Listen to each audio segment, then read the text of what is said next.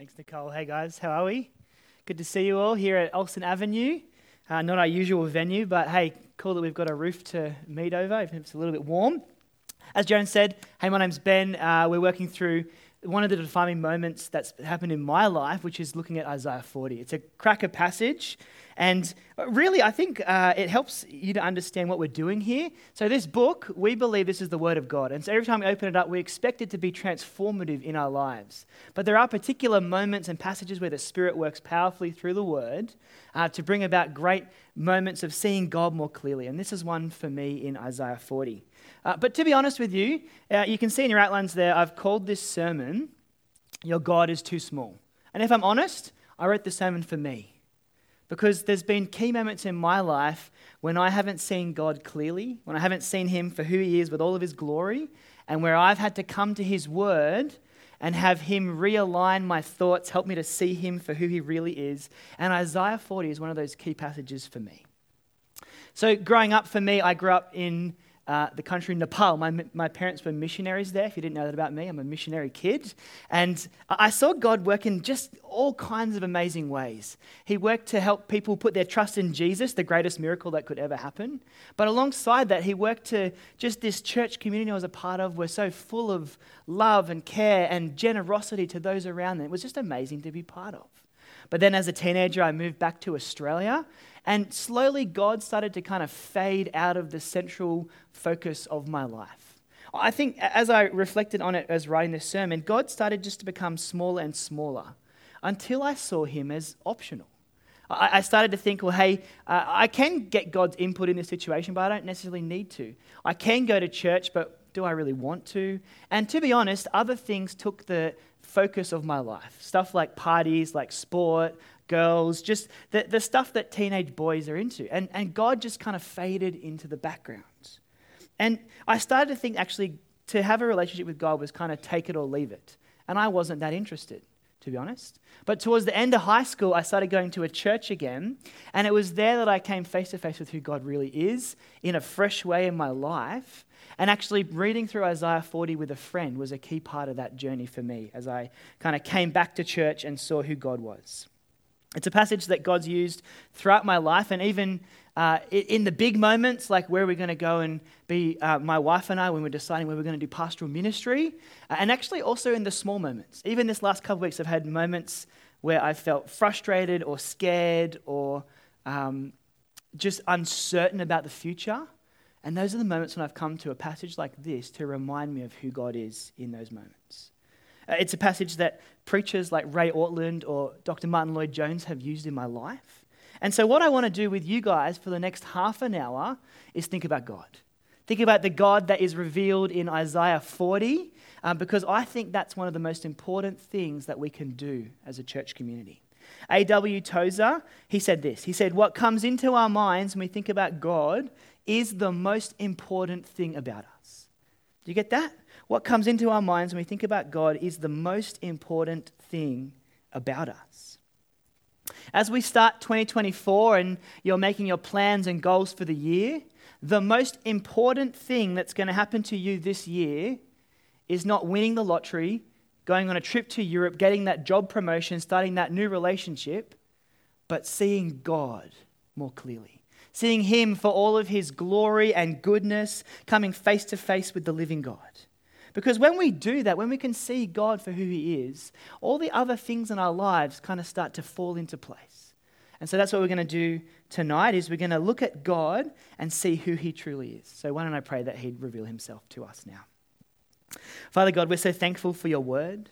We're thankful that You make Yourself known through it. And we pray tonight, whether we've never considered You before in our lives, or whether we've spent our whole lives considering You and following You, that You would give us a fresh, transformative view of Your glory tonight.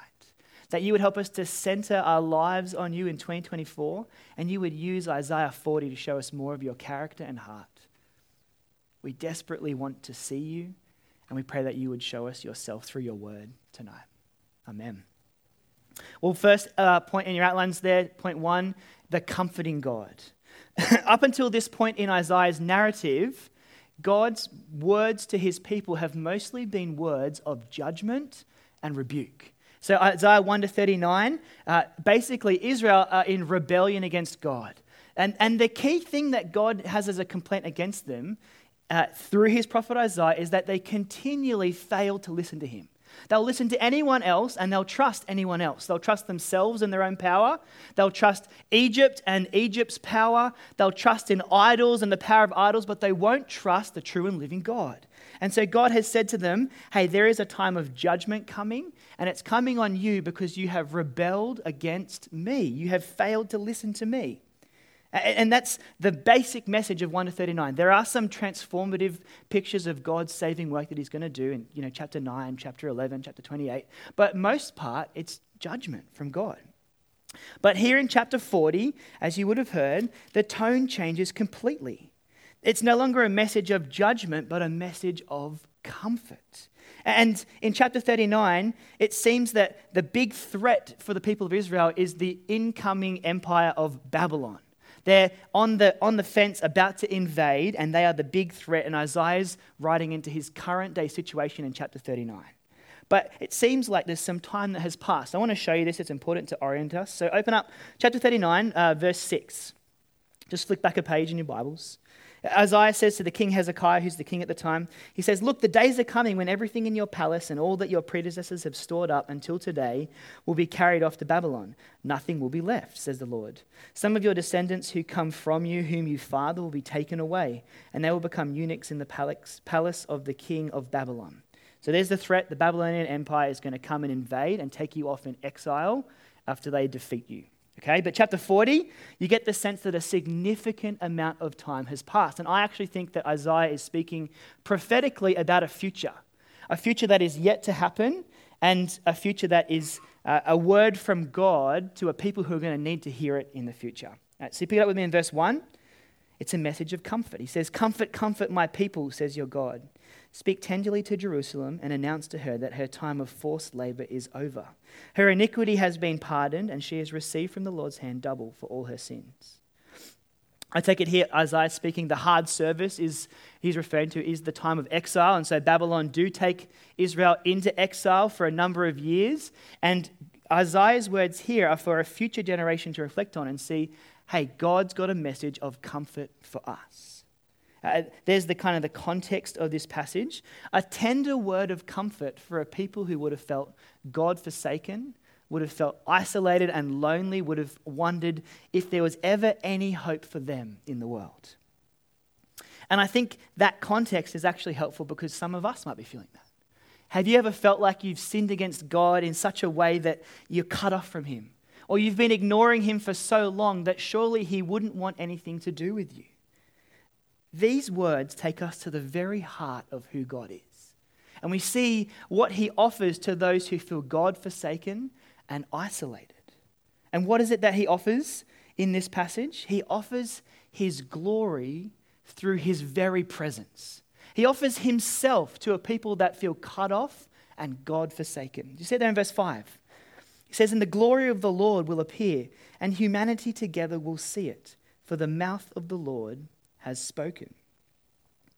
See, what's God's promise to a people that were living in exile, that felt isolated and God-forsaken? It's that he would appear to them. He would appear to a people hurting into this real moment in time and space in history, in human history, in a way where all humanity will be able to see and experience his glory in a tangible way into history. And Isaiah 40, I think this promise is like a prism. It's like a beam of light, which is the promise of God that he will appear with his presence in glory, and it just kind of explodes into the rest of the prophets in the Old Testament and then into the New Testament Gospels. Here's the promise of God that he's going to dwell with his people. He's going to come and be with them with all of his glory. And it's that glory which makes itself fully known in Jesus. See, John 1 picks up on this theme. It says, Jesus is the Word become flesh and dwelt among us. So we see the very glory of God. I think in Jesus we see that this passage in Isaiah is speaking far more than about the comfort of God to a people in exile, but it's actually a promise for us today and for Christians everywhere that God has come and dwelt with his people. His presence is with us. It's this glory that is known in Jesus. In John the Baptist's ministry, we see Isaiah 40 verse 3 quoted, the voice of one who cries out, "Prepare the way of the Lord in the wilderness, make a straight highway."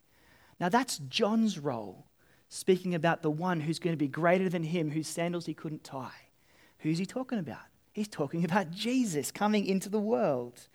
Here we see a message of comfort, not just for Israel, but for us today who feel cut off or isolated or God forsaken. For those of us who feel like God is distant, like God doesn't care. Here we see actually, no, God's word to us through this passage is that he does care and he offers comfort through his very presence. It's a glory that first came when Jesus entered the world. It's a glory that each of us who trust Jesus have in our lives by his presence, his Spirit at work in our hearts. We know the comfort of what it means to have God with us, don't we? If you trust Jesus, his Spirit's in you. And it's a glory that will happen and be revealed in a worldwide event when Jesus returns. Every human that's ever existed will come face to face with the glory of God and deal with the reality of their relationship with God, whether they've accepted him or rejected him. It's the glory that will happen on a worldwide scale.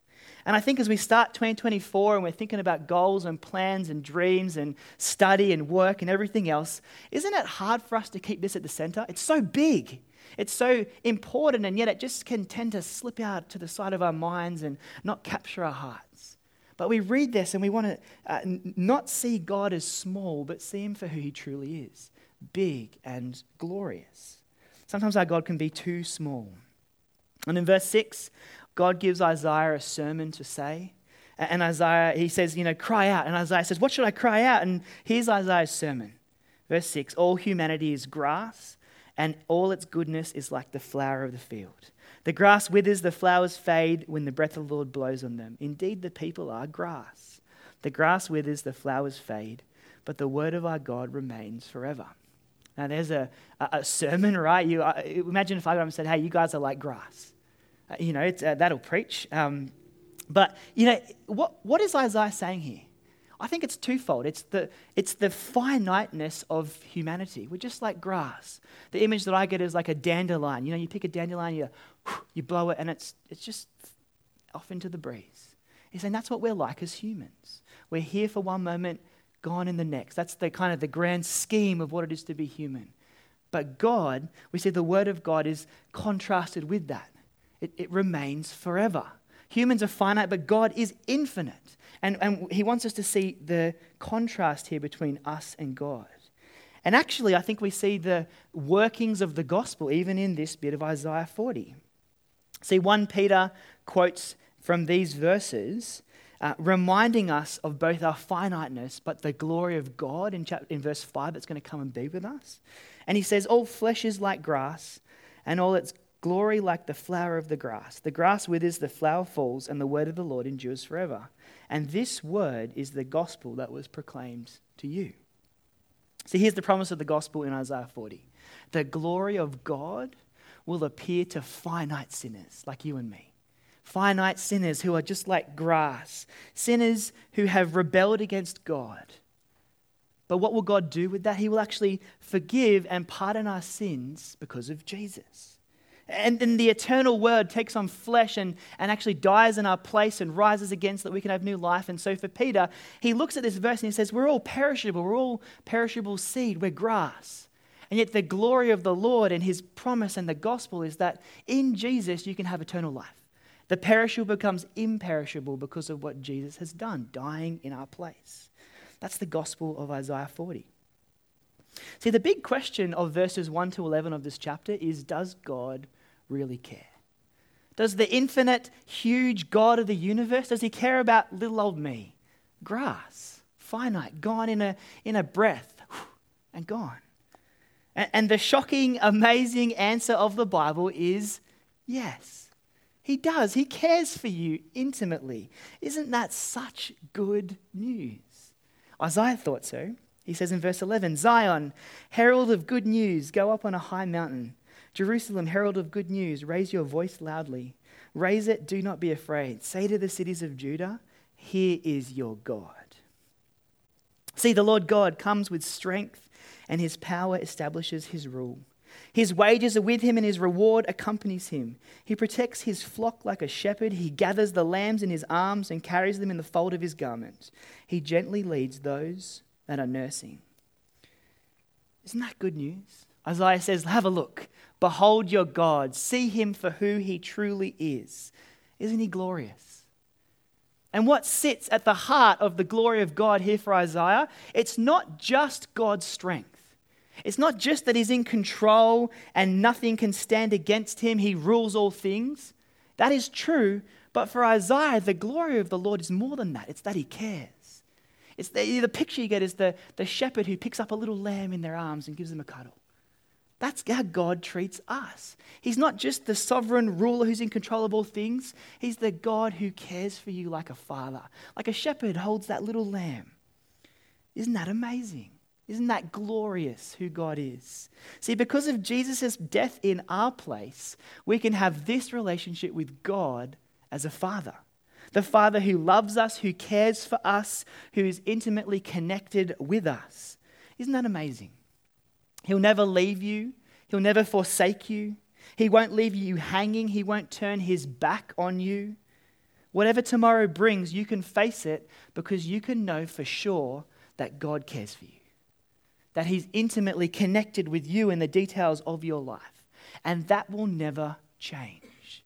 See, we live in a world that promises so much comfort. We live in an age of comfort. But all of those comforts can be taken away. Your job, gone in an instant. Your degree, you get an F mark and it's done. Your house, it floods. Your family, you have breakdowns of relationship. All the comforts that you have in your life can be taken in a moment. We live in a world that promises comfort, but it's actually a lie. It can't deliver. But God will not change, and he will hold on to you. See, I think for me, the times when I most need to know that this is true are sometimes the times that I find it hardest to remember. I don't know if that's the case for you. When things are really hard in my life, when things happen and I don't know why they've happened, that's the times I need to turn to God, but I just don't want to. Does that resonate with you guys? You just don't want to turn to God. Those moments when it doesn't seem like God cares about your life, or that he knows or he's in control of the circumstances that have happened to you, those are the moments to lean into God, to turn to him, to seek him, to ask him to come and be your comfort and strength. To say even, hey, God, in what's happened in my life right now, I don't know what you're doing. I have no idea why you've chosen to do it this way. This sucks. I don't know how to process any of this, but I trust you. I trust that you are in control and good and that you do care for me. And friends, if you do that, God promises that he will meet you with a metaphorical outstretched arms. He'll pick you up and he'll comfort you with his love.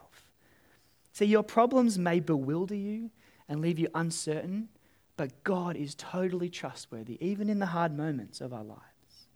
He knows your troubles and he'll never leave you. He's given us his Spirit as this guarantee of his glory. It's his presence with us. That's the Spirit is known as the Comforter in the Bible.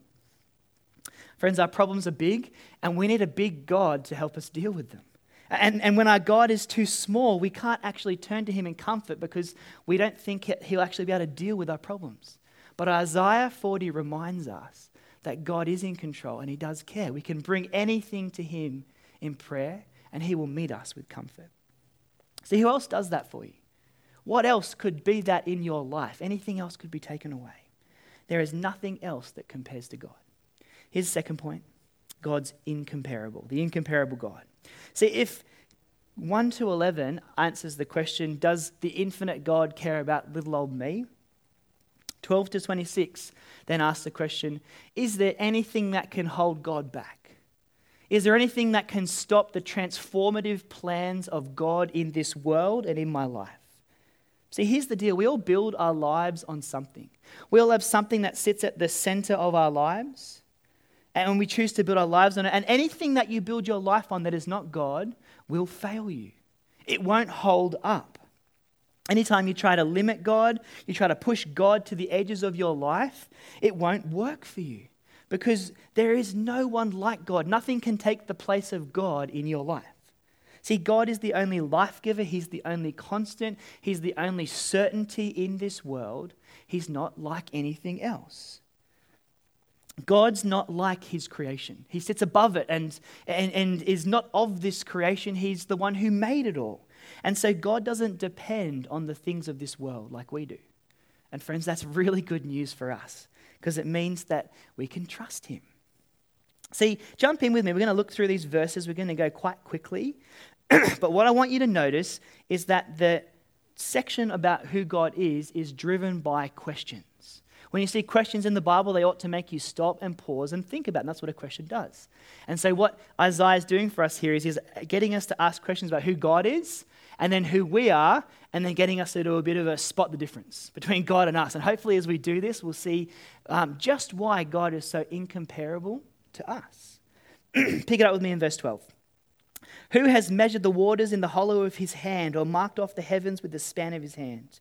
Who has gathered the dust of the earth in a measure, or weighed the mountains on a balance, and the hills on the scales? Who has directed the Spirit of the Lord, or who gave him counsel? Who did he consult? Who gave him understanding and taught him the paths of justice?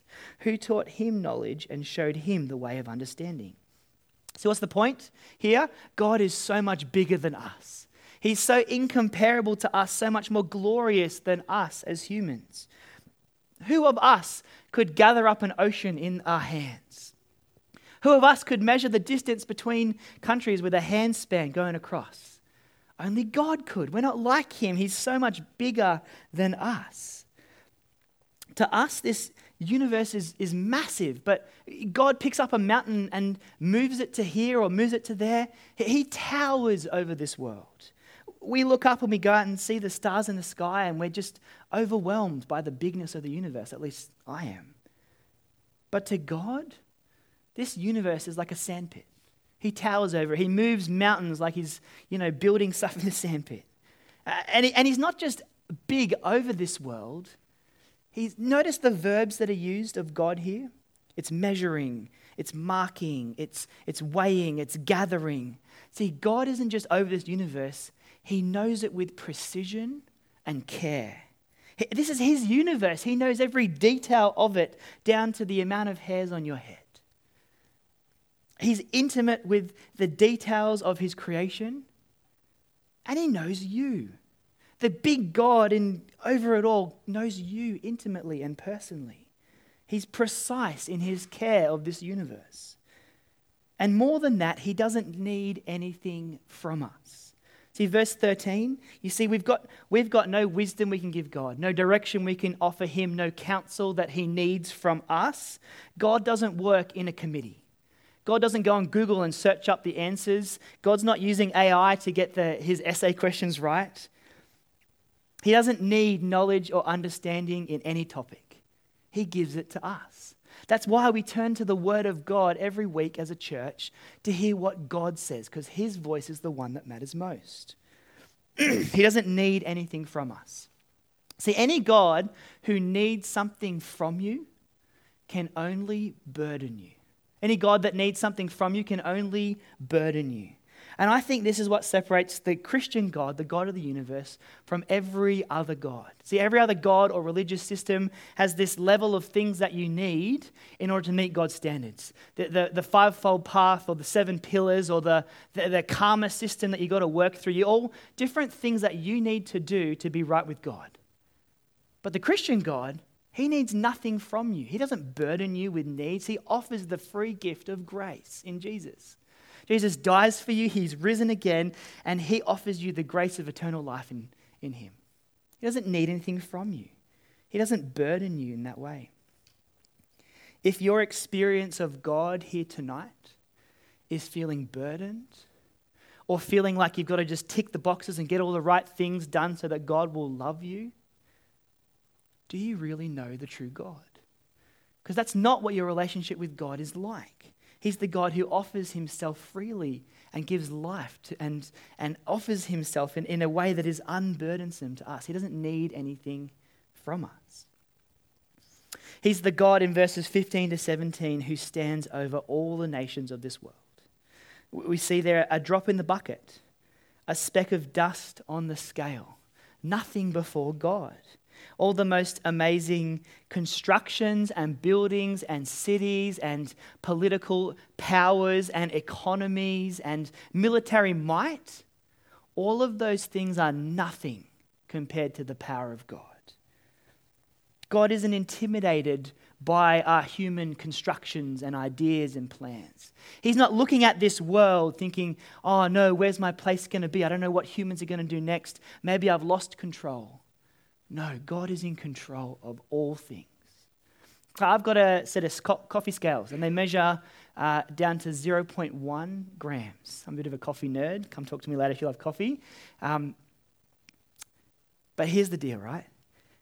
All of the human might and power and structures and political stuff and the economies that we have, the grandest buildings in this universe, they're less than a coffee bean. They don't even show up on God's scale. He's not intimidated by anything that we could bring in this world. See, ultimately, our biggest problem is that we think God's just like us, but a little bit bigger. You might have thought of this way of God in the past, or you might currently think of God in this way. You think kind of in economies of scale. You go like, oh, there's the ant down the bottom, and you have a dog or something, and then you have humans, and you have angels, and they're kind of up there somewhere, and then there's God above all of that. But that's not what God is like. He's in a completely different category to us. He's the creator. We're just his creation. He's so much bigger than us. He's as high above us and more glorious than us and the angels as he is the ant. We are just creatures. This is the God of the universe who sits above everything in his creation. Verse 18, with whom will you compare God? What likeness will you set up for comparison with him? An idol? Something that a smelter casts and a metalworker plates with gold and makes silver chains for?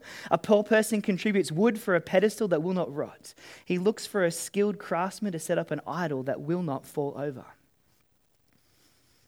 What will you compare God with?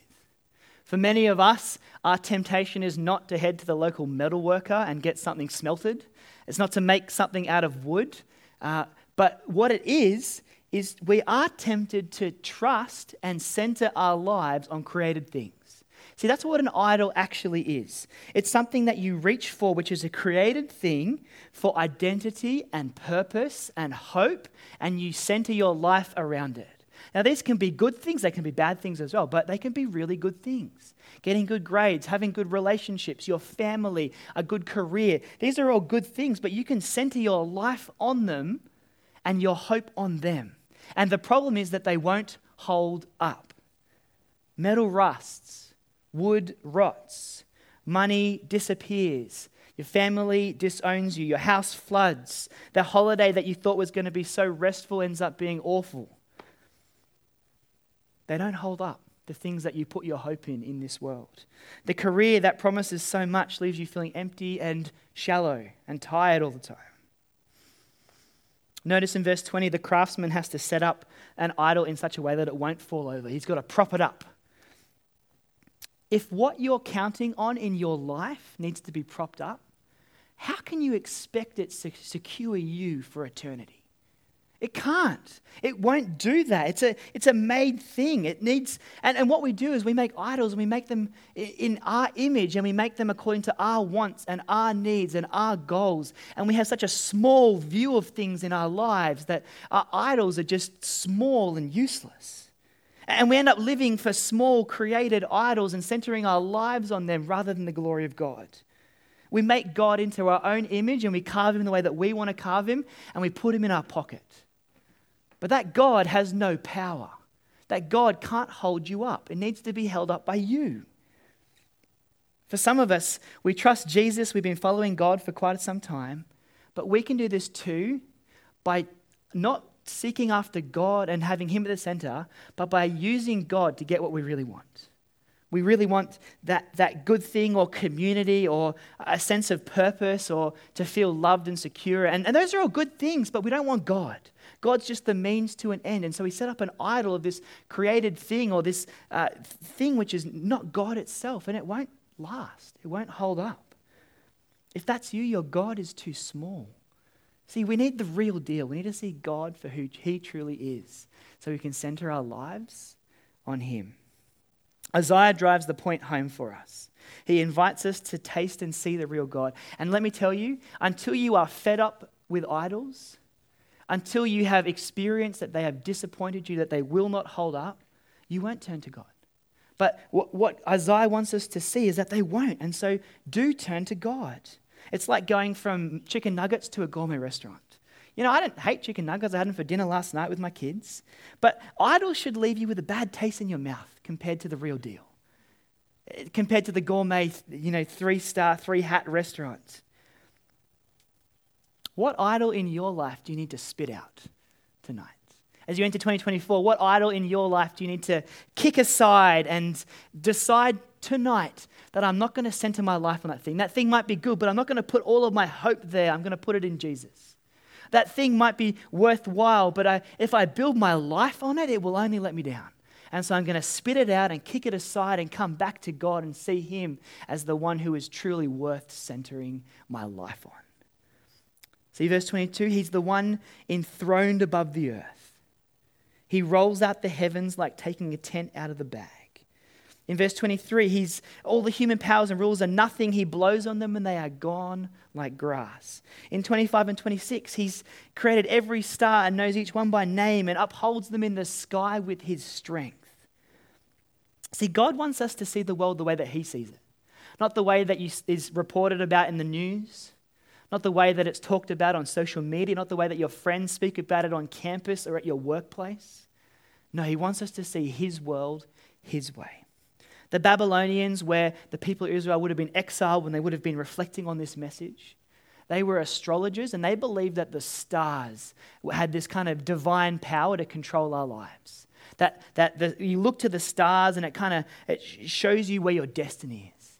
But God takes us outside and he gets us to look up and see the glory of the stars. And he says, I control them. I made them. They're nothing compared to me in my power. I rule over them and I rule over you. There is no king, no government, no power, nothing in this world that even comes close to the incomparable God. I don't know about you, but I can't even run my own life. I make plans and they fail. I want to do something and then I get sick and my health kicks out and my plans and my dreams that I'm reaching for, I don't have control over any of it. I can't control my own life. You can't control your life. We're so small in this universe. And yet God, he's big in this universe. And not just big in a macro sense, but he controls and is intimately caring for you in the details of your life. You can't control your life, but God can. And so let God be God. Our idols, they are small and brutal. And we put our hope in them, they'll fail. But God, he is huge and tender. And you put your hope in him, and there is a place where you can have trust and comfort. There is the one who's in control, who cares for you. You don't need to prop up God. And so you can trust him. You can turn to him. You don't have to do things for him. You can come to him and trust that he's God and let him be God. He's got you. He's holding you in his arms. He's the God of comfort and control. And so where does this leave us? Where does this leave us, having considered for the last half an hour who God is? Point 3, it's simple. It leaves us with the question, will you trust him? Will you trust God? Have you seen him clearly tonight? There's only one verse attributed to the people of God in Isaiah 40. It's in verse 27 there, you can see. Jacob, why do you say, and Israel, why do you assert? My way is hidden from the Lord, and my claim is ignored by my God. Given who God is, given who he's shown himself to be in Isaiah 40, here's the question for us. Will you trust him? There's the question for Isaiah that he asked those people. Why would you say that your way is hidden from the Lord? Why would you say that God doesn't care about your situation, that he doesn't know about it, that he's not in control of it? Why would you say that when you've seen who God is? How could you think that God is powerless to act in the world when you've seen him for all of his glory? He towers over everything else in this world. Verse 28, do you not know? Have you not heard? The Lord is the everlasting God, the creator of the whole earth. He never becomes faint or weary. There is no limit to his understanding. See, this is who God is. He's unlimited. He lacks nothing. There's no limit to him. He never runs out of strength. There's nothing that we can do that will drain God. God's not like a battery. Sometimes we think of God as a super big battery. And he drains, but really slowly. But after a while, he'll get fed up with me if I keep needing things from him. But God's not like that. He's unlimited. He is life. And so we can turn to him and ask things of him and pray to him and come to him for comfort and seek him. And he's unlimited. He'll never let us down. He'll never give up. He's infinite, and it will never drain him in the slightest. Can you imagine that? Can you imagine if every single person in this room here tonight had one person in the room and we all went and told that person our problems and our failings and our guilt and our shame? Can you imagine if that was Michael, Michael would just collapse. He couldn't even do that for 10 people, let alone all of us. But God does it for each of us. He's infinite. You can't drain him. You can't overwhelm him. He lacks nothing. He gives strength to the faint, verse 29, and strengthens the powerless. Youths may become faint and weary, and young men stumble and fall, but those who trust in the Lord will renew their strength. They will soar on wings like eagles. They will run and not become weary. They will walk and not faint. Every created thing wears out. It all breaks down. It all becomes exhausted. Even you, young person in your 20s who feels like you could never go all day, you'll get tired. But God's strength is tireless. God's wisdom is unlimited. And so God's plans are therefore inevitable because he's in control, and they're good. They're inevitable and good because of who he is. And so what do we do? We're left with this moment where we say, what do we do when it feels like God's plans are neither good and that God's not in control? What do? We trust in the Lord for our strength.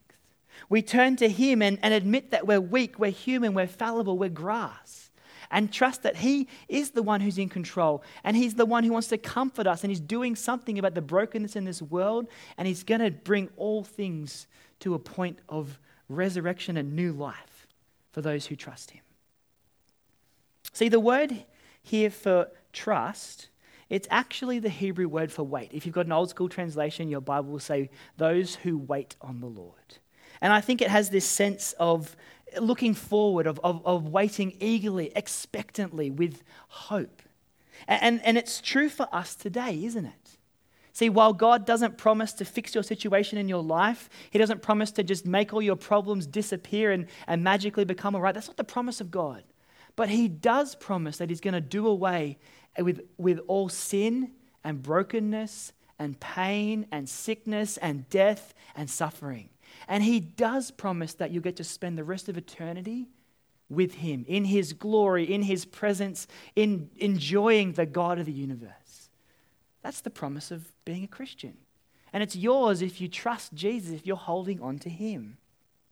See, waiting on the Lord is both a complete dependence on God and saying, I trust your timing, Lord God. It's a declaration that even when my circumstances don't feel like it, I know that God will not let me down. And if that's true, you can live tomorrow come what may. Anything could be taken away in your life. Any good thing that you have, you could lose it tomorrow. And you would still be able to trust God because of his work on the cross and his promise of the new creation. That's the God that we live and we trust. And that's what it means to trust in the Lord for your strength. To depend on him, not on created things. To turn to him, not to created things. To get your strength not from within yourself, not from other things in this world, but from God. Friends, isn't it time tonight to throw off your small view of God? To see him in all of his glory as Isaiah 40 shows him to be. And let him be God and center your lives on him. I'm going to pray that we do that together. Father God, just 30 minutes of thinking about you in your glory and we're just awestruck. You tower above this world. You're so big and in control. Our most glorious things as humans don't even measure on your scale. You're so in control, Lord God. And yet you're also caring for us. You know us intimately, and you care for us. We pray that you might help us to know that you are both the God who's in control and the God who cares. We pray when we don't understand the circumstances of our lives, when we're in suffering, when our problems seem big, that you would point us to see who you truly are in all of your glory and goodness and care. We pray that you might help us to live as people centered on you for your glory. We pray that you would help us to kick off idols and throw them down this year and live for you in every area of our life. We do it trusting that you are good, that you're in control, and that you love us. Amen. You've been listening to a sermon recording from Auckland EV. We hope you found it helpful, and if you'd like to find out more about Jesus or about church, we'd love to get in touch. So check out our website at aucklandev.co.nz for more details. Thanks for listening.